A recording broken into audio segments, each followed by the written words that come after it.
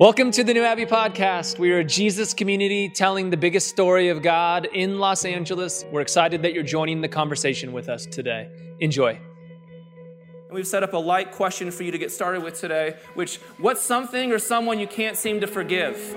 Enjoy.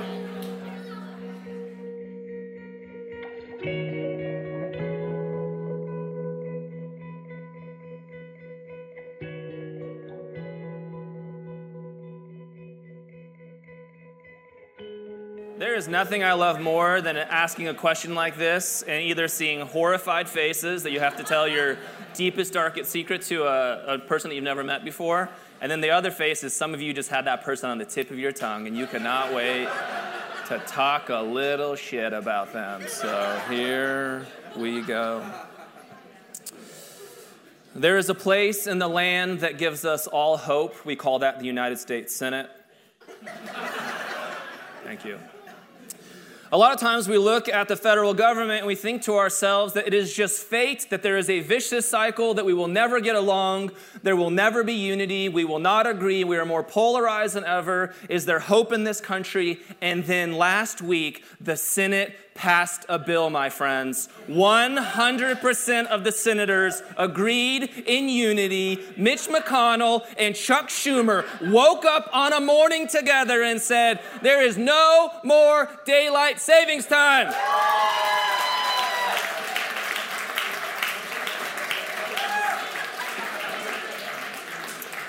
And hope was restored to the land.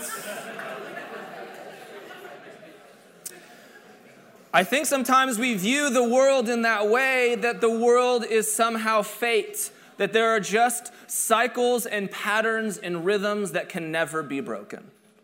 But the narrative of Scripture, even of the earliest stories in the Bible, in the book of Genesis that we're in right now, is a story where time and history is not relegated to the world of fate, that time and history is relegated to the idea of freedom. That God at any moment can break in, and that we as human beings made in the image of this Creator can create a new path forward, and that we can create a new world with one another. And so I have this big idea that I've been thinking about for today. If I were to name this sermon a book, this is what it would be: From Fate to Freedom, How Forgiveness Shapes Time. That's a lot of things for a Sunday morning, and somehow I'm going to do that in like 28 minutes. We'll see. But this idea that fate is not something that we have to live into, that who you are as a human being today does not have to be who you will be as a human being tomorrow. And that God as a creator lives in this world of freedom, and that we too can live in freedom as well. And so to talk about fate and freedom and forgiveness and time, we're going to talk about some things. We're going to talk about a little bit of recap for the book of Genesis, because we're at the end here, and next week we're going into Exodus, and the crowds went wild. And if we can do a recap, then we'll get into everybody's favorite Hebrew word, teshuvah. Say teshuvah with me, my friends. Beautiful. And if we can do teshuvah, then we can do from freedom to fate. And if we can talk about how we move from freedom to fate, man, I am really... How now, brown cow? Red leather, yellow leather. Betty bought some butter, but the butter Betty bought was bitter, so Betty bought some better butter, but the bitter butter made the better butter bitter. Let's do this thing. All right, great. And if we can move from freedom from faith, there's a lot of alliteration there, then we can talk about how time was born. And if we can talk about time being born, then we can talk about two types of past. And if we can talk about two types of past, some more alliteration, practical practice in the present, said an evangelical pastor at some point, I'm sure. And if we can talk about that, then the golden age is not the past, but it is our future. And if we can understand the golden age as our future, then we can talk about how the last chapter has not been written. Follow along with me in Genesis chapter 50. When Joseph's brothers saw that their father was dead, their father being Jacob, they said, what if Joseph holds a grudge against us and pays us back for all the wrongs we did to him? So they sent word to Joseph saying, your father left these instructions before he died. This is what you are to say to Joseph. I ask you to forgive your brothers the sins and the wrongs they committed in treating you so badly. Now please forgive the sins of the servants of the God of your father. And when their message came to him, Joseph wept. Pause right there. In the story of Genesis, we are now in Genesis chapters 37 through 50. Genesis chapters 37 through 50 is the longest continuous narrative in the entire Torah. So what we're seeing in these stories that Joseph is this hero in this part of the Bible. But Joseph, like any hero in the Bible and most heroes in life, come with a troubled past. That there are layers to who Joseph is and how Joseph operates in the world. Joseph, like all of us, has some family dynamics, has some social realities, has other constructs that shapes who he is. That Joseph's dad, Jacob, is one of the patriarchs, Abraham, Isaac, and Jacob. And Joseph was the favorite son of 12 sons of Jacob. Jacob had many different wives. That's a thing they did back in the day. And then when Jacob had many different wives, he actually married 2 sisters. That's weird. I always like to just point that out. Not really good for us today, and I said it last week, but Genesis is really like the Game of Thrones. So, Jacob has 2 wives, Leah and Rachel, because when Jacob was out there looking for a wife, he met their dad, and the dad said, yep, you can marry Rachel as long as you work for me for 7 years. Also strange. And so he works for him for 7 years, and on the wedding night, Jacob got a little tipsy, as many of us would do on a wedding night, had a little bit too much good wine, and to his surprise, it wasn't Rachel waiting in the tent, it was Leah. Got him good. So next... But Jacob's like, I really want to marry Rachel. So the dad says what any good dad would do. Well, you can also have Rachel if you work for me for another 7 years. It's a crazy story. So Jacob does it. Now he's got both sisters. You can imagine there's a little bit of sibling rivalry happening here.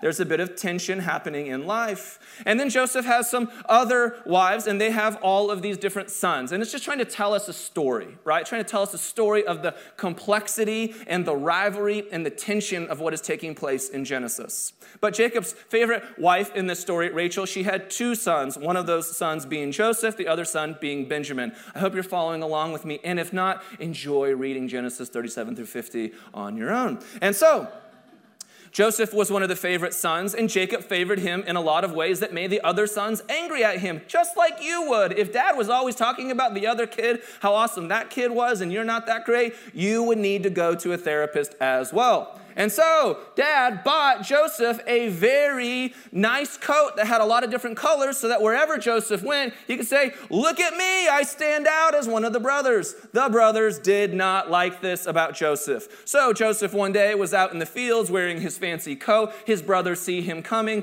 They're a little bit angry, and they do what any good brothers would do. As Joseph was walking up, they said, let's kill him. Okay.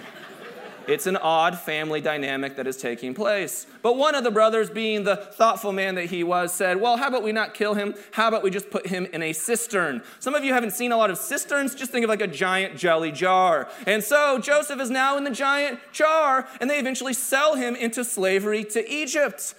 The story continues to get weirder. So now Joseph is in slavery in Egypt, and he does well for himself. Eventually, he gets the promotion to the Walt Disney Company, working for Potiphar.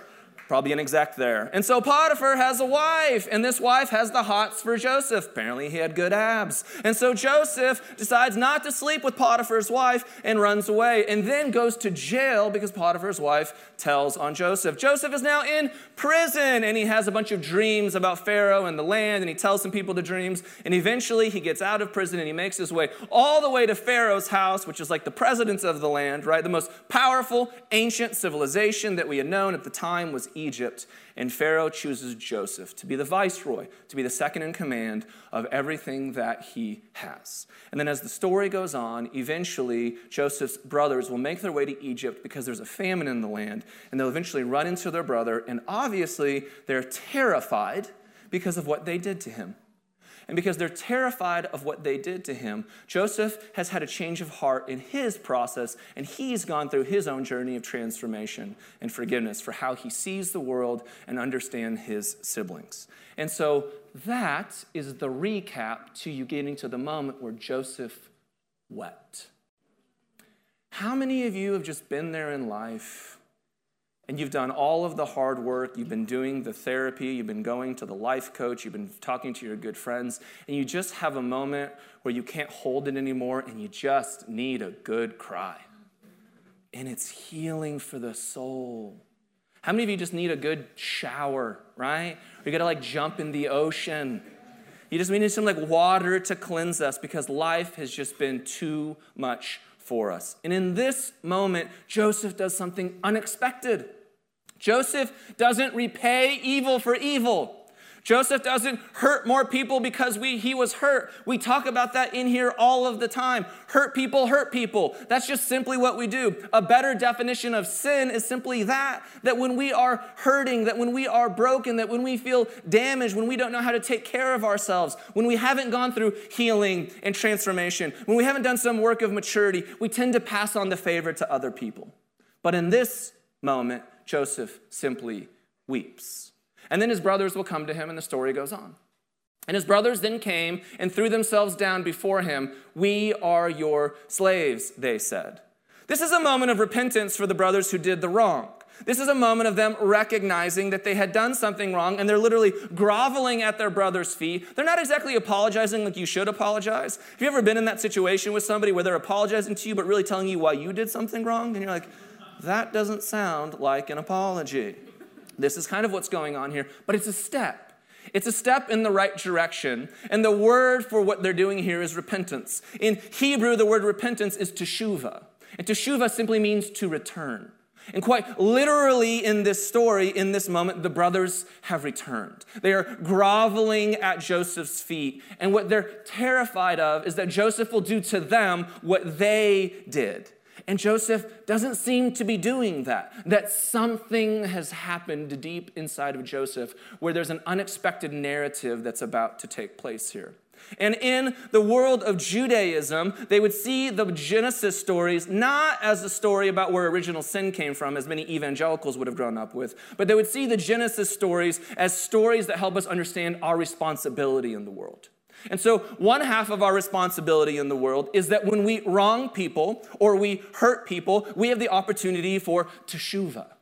We have the opportunity to return to them, to repair, to make amends, to make something right, to simply say, I'm sorry. Not everyone's always ready to receive that apology, and not everyone is ready to have to deal with that apology, but you get to a place within yourself that you participate in teshuvah, and the ancient Jewish idea of it is that when you participate in this type of repentance or return, it's so that you don't do it again, because selling your siblings into slavery is not a good thing.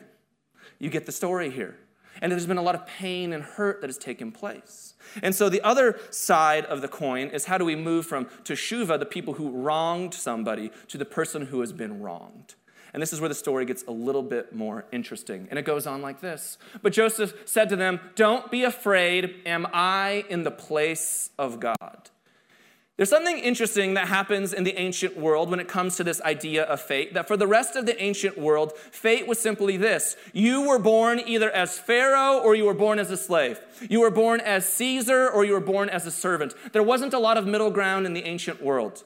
And the systems of the ancient world kept you there so that you would continue to perpetuate the systems and the rhythms and the patterns that were going on. And most people didn't challenge this, because if you did challenge it, then the empire would bring down its heavy hand and it would continue into a vicious cycle of violence. But in the Genesis story, there's something that takes place where time begins to be broken. Even in our earliest story, in Genesis 1, it's a story about God creating, and it's a story about human beings who are not servants and slaves of the emperors and the empires. That human beings are made good and that they're made in the image of God. We sit here in Los Angeles in 2022 and we're like, yeah, okay, that already makes sense. Imagine how revolutionary that was thousands of years ago. Imagine what a big deal it was to hear, oh, your fate in the universe is not predetermined. Maybe there's many of you that are sitting there right now today and you need to hear those words, that your fate in the universe is not predetermined. That God is participating in freedom in the creation of things. That God makes human beings in God's image, which means that they're creators. And because that we are creators, because we can participate in time with freedom just like God does, then it means that we have the ability to live today differently than we did yesterday. It means that we have the ability to live tomorrow differently than we did today. And if we have the ability to change, then the world has the ability to change. And how much do we need that narrative in the world? Because when you watch news cycles, or sometimes when we follow social media, we don't necessarily believe that. We believe that these patterns are just going to keep on repeating themselves forever, and sometimes we lose hope. But the story of Genesis is no, from the earliest story of Genesis all the way to the end of Genesis. It's about how God breaks into time and provides us with the opportunity for freedom. But freedom just doesn't happen by magic. The story of Genesis and of Joseph and of all of the tension in family dynamics is that freedom happens because of forgiveness. That it is forgiveness that breaks the cycles of time. We live in a world right now where there's a man named Vladimir Putin who did not participate in forgiveness. There's a world of hurt and pain where hurt people, where we pass on the pain from previous generations or from our own life. And that is the story of empires. When we do not learn, when we do not find freedom, and when we do not participate in forgiveness, we will just give the world what was given to us. And if what was given to us was oppression and violence and hurt and repression, then that is the thing that we will pass on.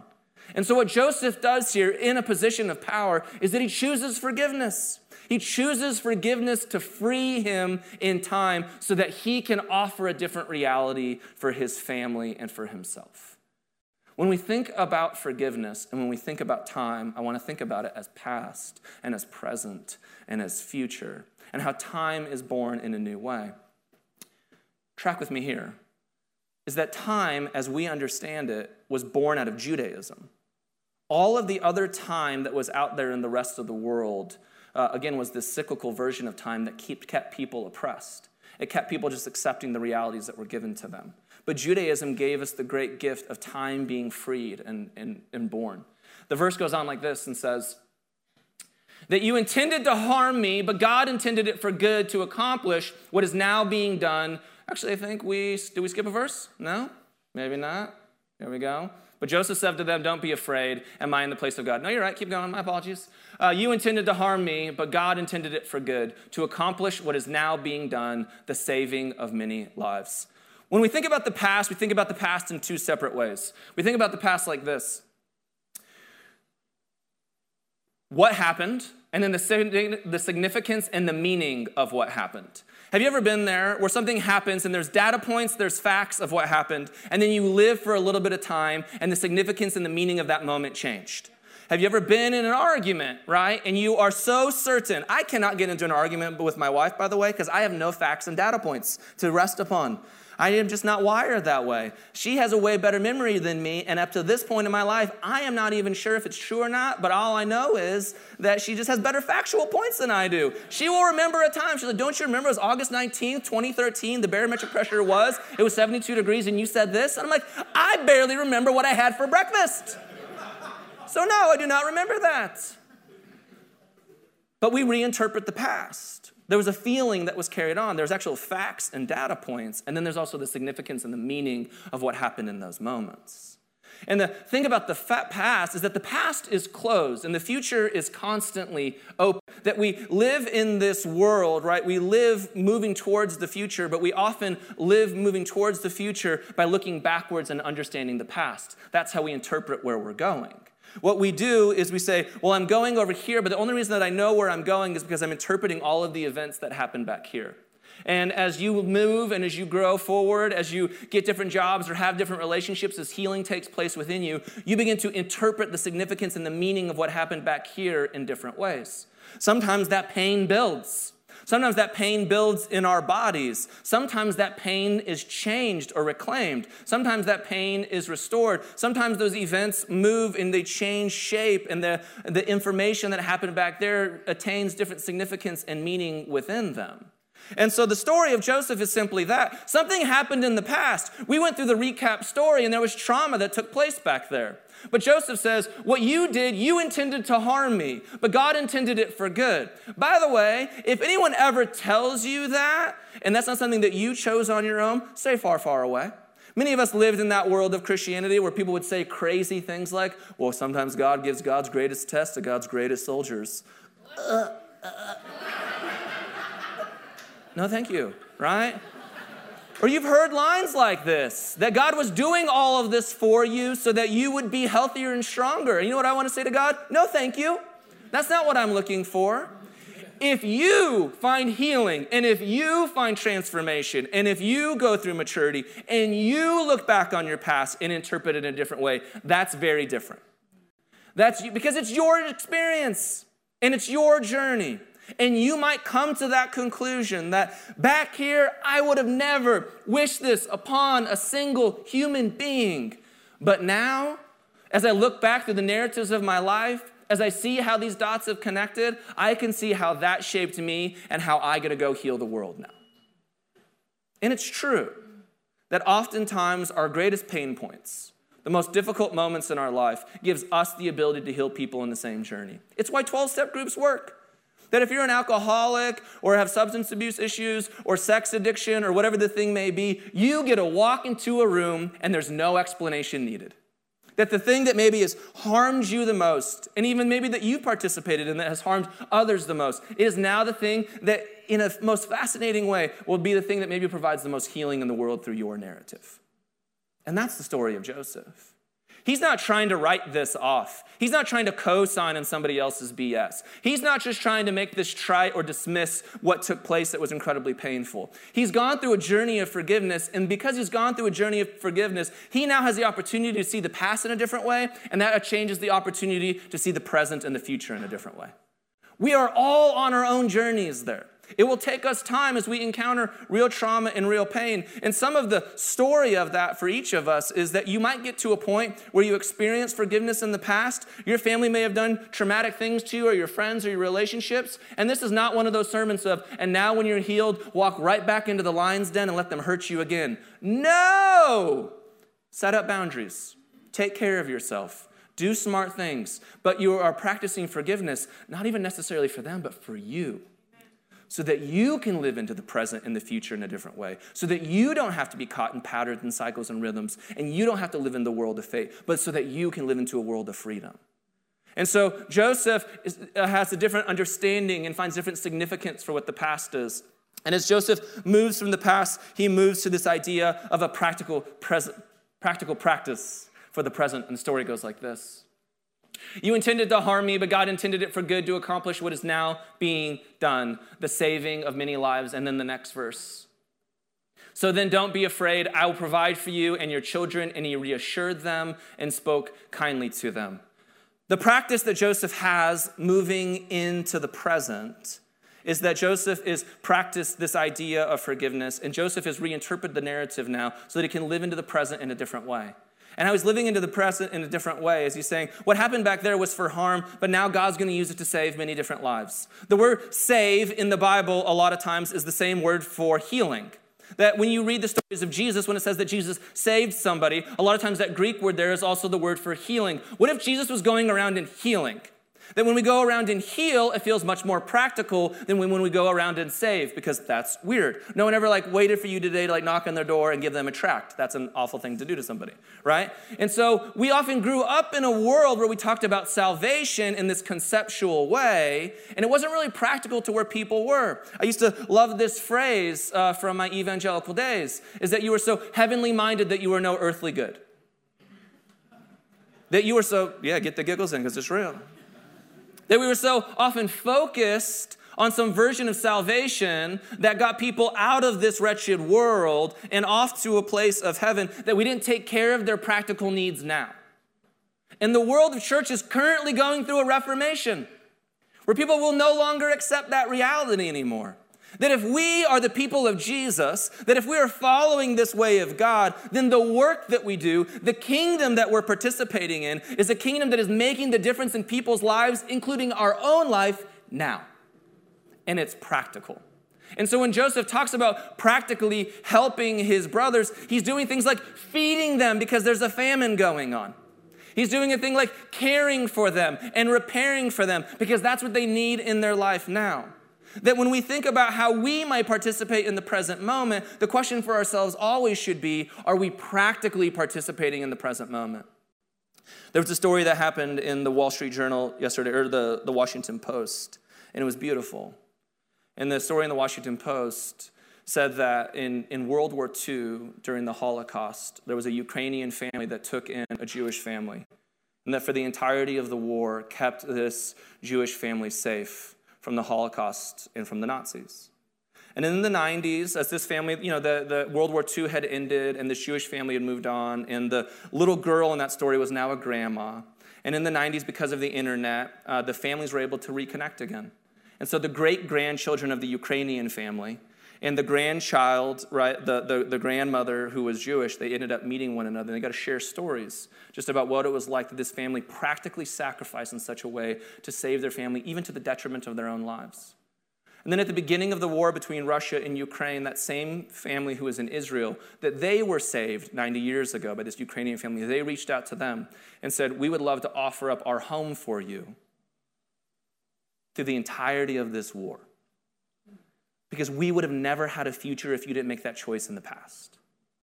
And so they tried doing all of the things, and there was bureaucratic red tape in Israel that was going on. And so they kept practically choosing a path forward. They eventually got news involved in it. They put it on social media. They got to the right people, and they cleared all of the bureaucratic red tape up. And now that family from Ukraine is living with this family in Israel. That the story is that we would never wish what happened back here on anybody. We would never dream of having that story affect anyone else. But it did happen.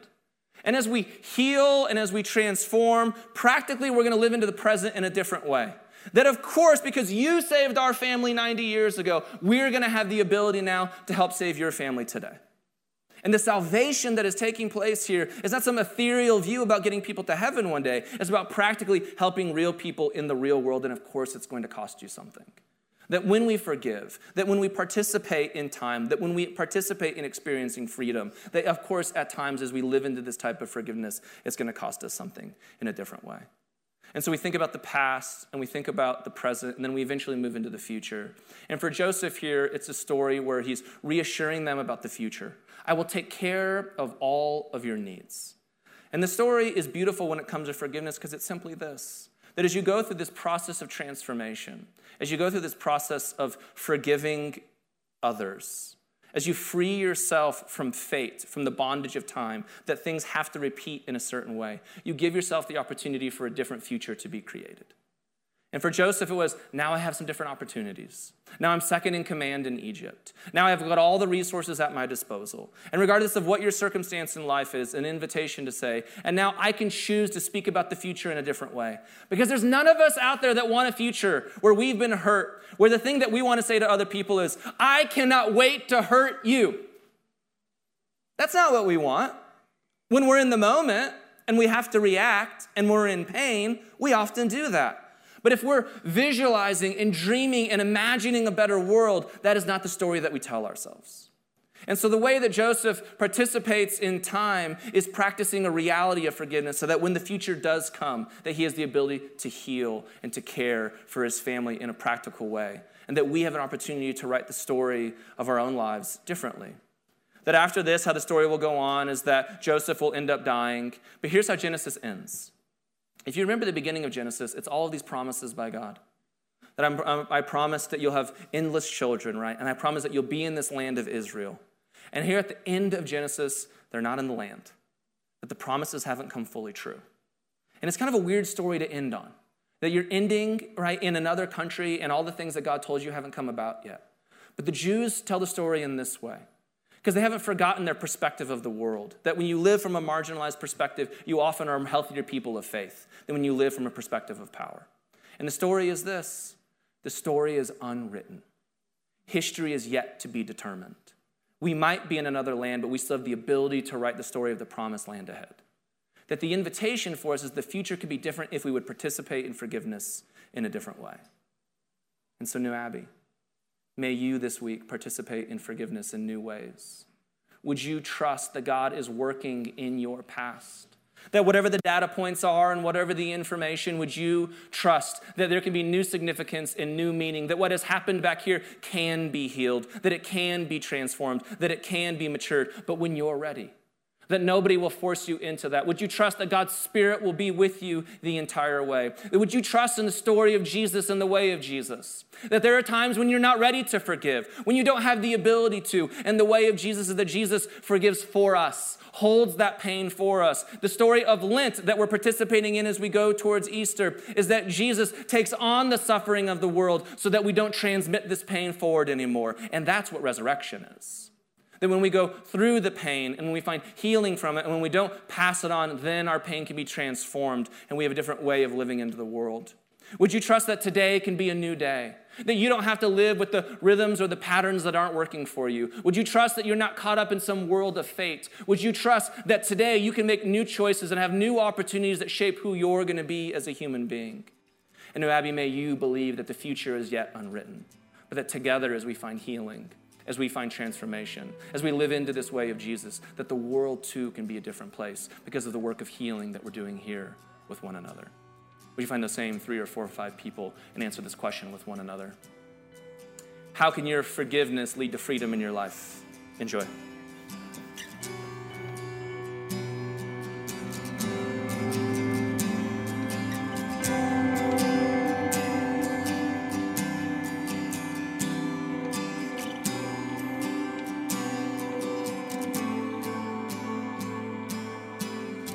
Thanks for listening to the New Abbey podcast. For more information, visit us on the web at www.newabbey.org.